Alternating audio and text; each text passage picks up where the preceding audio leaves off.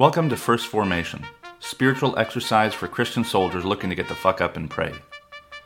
Join Pew Pew HQ every weekday morning to hear the good news through grunts and with grunts, in the unity of the Holy Spirit as one church, forever and ever. Fall in.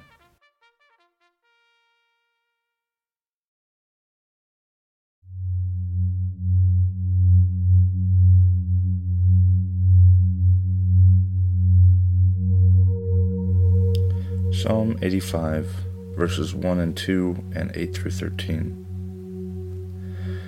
Lord, you are favorable to your land. You restored the fortunes of Jacob.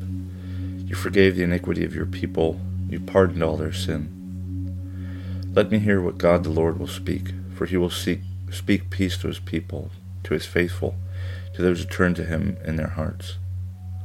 Surely his salvation is at hand for those who fear him, that his glory may dwell in our land.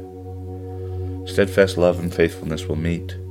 Righteousness and peace will kiss each other. Faithfulness will spring up from the ground, and righteousness will look down from the sky. The Lord will give what is good, and our land will yield its increase. Righteousness will go before him, and will make a path for his steps. Hosea chapter 6, verses 1 through 6. Come, let us return to the Lord, for it is he who has torn, and he will heal us. He has struck down, and he will bind us up. After 2 days he will revive us. On the third day he will raise us up, that we may live before him. Let us know. Let us press on to know the Lord. His appearing is as sure as the dawn. He will come to us like the showers, like the spring rains that water the earth. What shall I do with you, O Ephraim? What shall I do with you, O Judah? Your love is like a morning cloud, like the dew that goes away early. Therefore I have hewn them by the prophets. I have killed them by the words of my mouth, and my judgment goes forth as the light. For I desire steadfast love and not sacrifice, the knowledge of God rather than burnt offerings. 1 Thessalonians chapter 1, verses 2 through 10. We always give thanks to God for all of you and mention you in our prayers constantly, remembering before our God and Father your work of faith and labor of love and steadfastness of hope in our Lord Jesus Christ. For we know, brothers and sisters, beloved by God, that he has chosen you, because our message of the gospel came to you not in word only, but also in power and in the Holy Spirit and with full conviction. Just as you know what kinds of persons we proved to be among you for your sake. And you became imitators of us and of the Lord, for in spite of persecution you received the word with joy inspired by the Holy Spirit, so that you became an example to all the believers in Macedonia and in Achaia. For the word of the Lord has sounded forth from you not only in Macedonia and Achaia, but in every place your faith in God has become known, so that we have no need to speak about it. For the people of those regions report about us what kind of welcome we had among you, and how you turned it to God from idols, to serve a living and true God, and to wait for his Son from heaven, whom he raised from the dead, Jesus, who rescues us from the wrath that is coming. Good morning, and welcome to the first Thursday of Advent. This is Brother Logan Isaac broadcasting from Hymesville, Maryland. This morning's readings come to us from Psalm 85, Hosea 6, and 1 Thessalonians 1. You can tell that we're in Advent because it keeps... I don't think that the RCL curators called it in exactly, but at least this morning it has like this weird reading for Thessalonians, which is kind of boilerplate stuff, and then the selection from Hosea mentions, I don't know if you picked it up, but his appearing is as sure as the dawn, which is it's a translation of Advent, and so it's on topic, but then this First Thessalonian thing just seems kind of out of left field. But I'm reminded that I continue to allude to this work that I'm doing now, this writing I'm doing, without ever actually explaining or sharing about it. So and part of that is because I'm still waiting on a contract. I've got an offer, but no contract. So in the early days of COVID, I had a proposal that I put together with one sample chapter, and I found an agent willing to represent me before some publishers. And my agent asked for a second chapter, so I was kind of crestfallen. But during my work in Ohio, cleaning masks, and in Baltimore, I finally buckled down and wrote that second chapter. And the book, the title came to me first, and it's one that I've been kind of throwing around in my brain for a while. And the working title is "God is a Grunt and More Good News for GIs." And the idea that God is a grunt came to me just as a veteran reading the Bible and being attracted to the stories of other soldiers and veterans and what that meant about me and what that meant about our faith as Christians. But more importantly, the title comes from one of the chapters that I'm not yet working on, but it's one I'm very excited about. And the different chapters are planned around individuals and concepts. There's a handful of biblical chapters and a handful of early church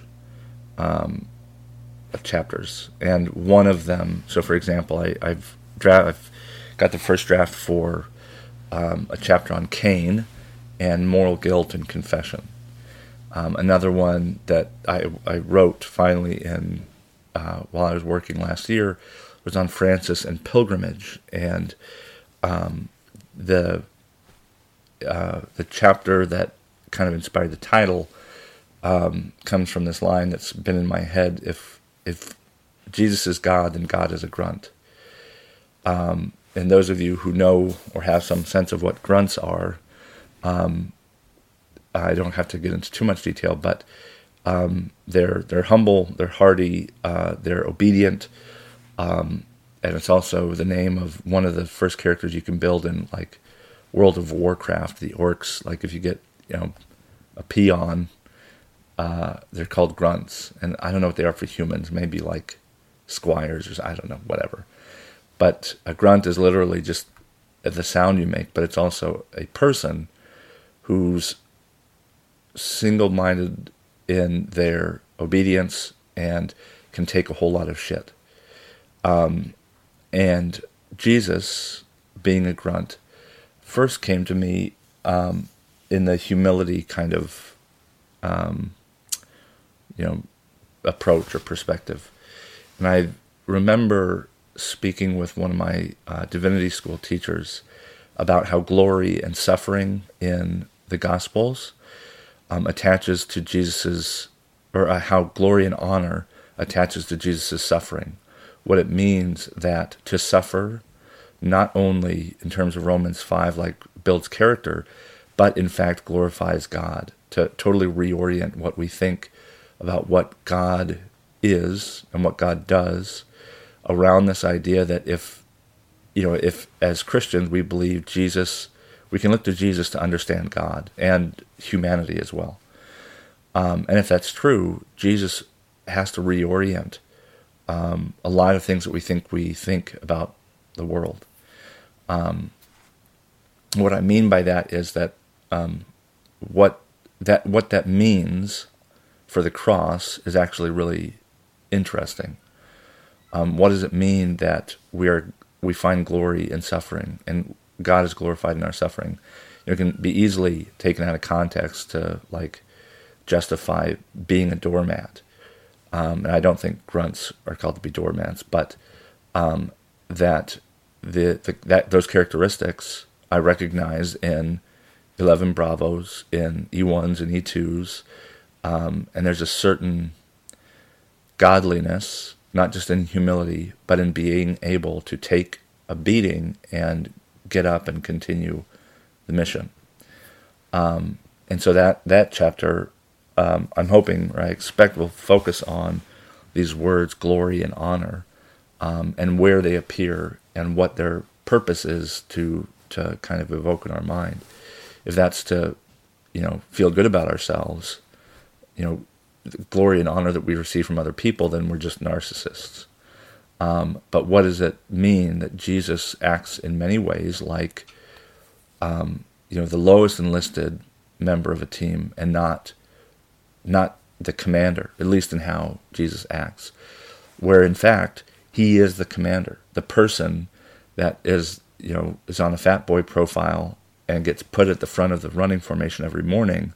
They're actually our captains, our O3s, that they're the ones who we look down upon, but who we must look to in order to understand what it means to be truly human, to let go of our insecurities, let go of our, not our ambition, but our grasping at being in control and grasping at power.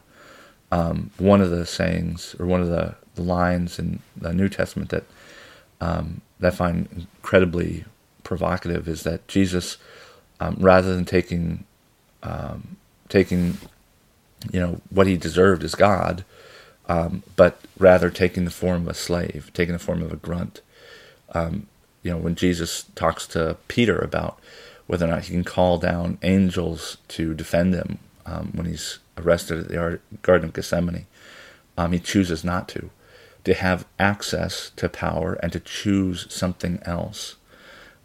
Grunts have access to their firearms. I had access to artillery, mortar, naval gunfire, but we choose typically to only use those at someone else's command.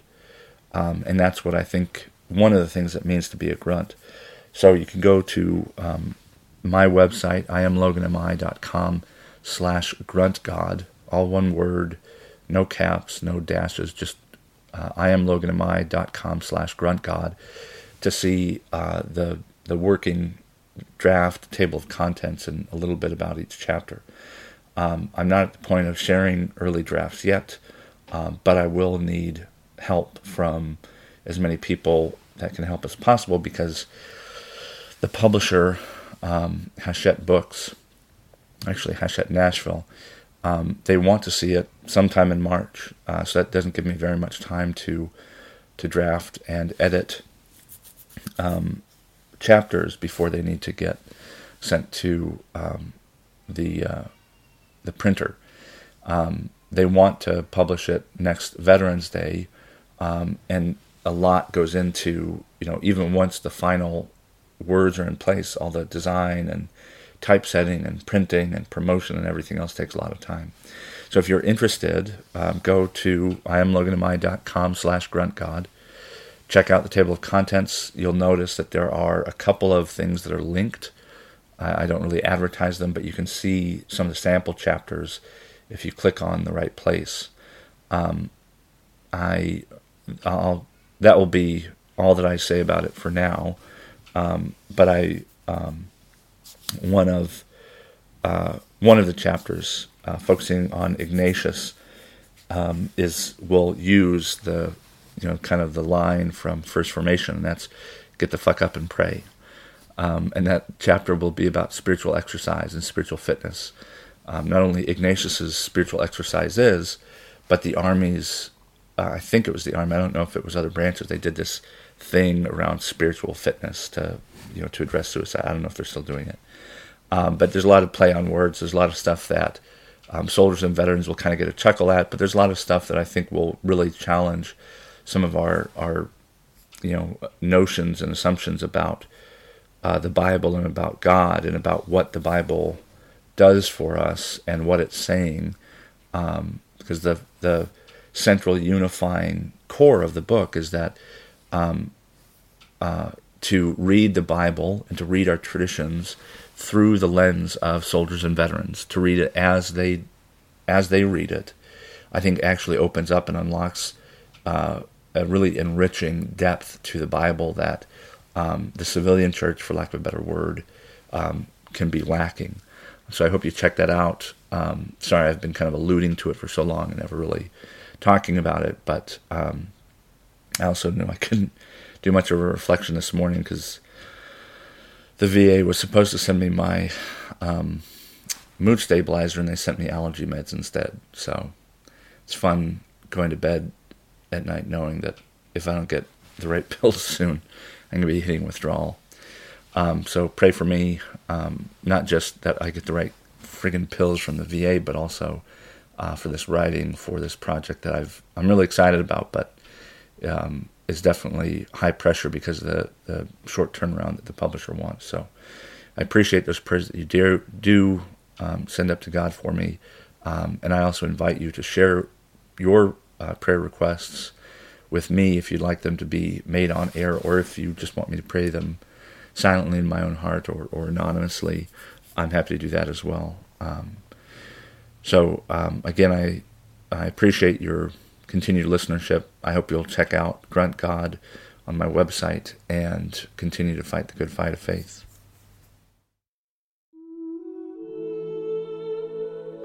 A prayer for those who influence public opinion from the Book of Common Prayer. Almighty God, you proclaim your truth in every age by many voices. Direct in our time, we pray, those who speak where many listen and write what many read, that they may do their part in making the heart of this people wise, its mind sound, and its will righteous, to the honor of Jesus Christ our Lord. Amen.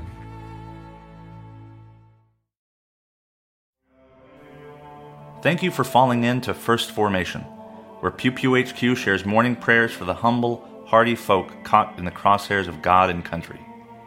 If you like what you've heard, you can participate in one of the three following ways. First, you can support the podcast at patreon.com/pewpewhq.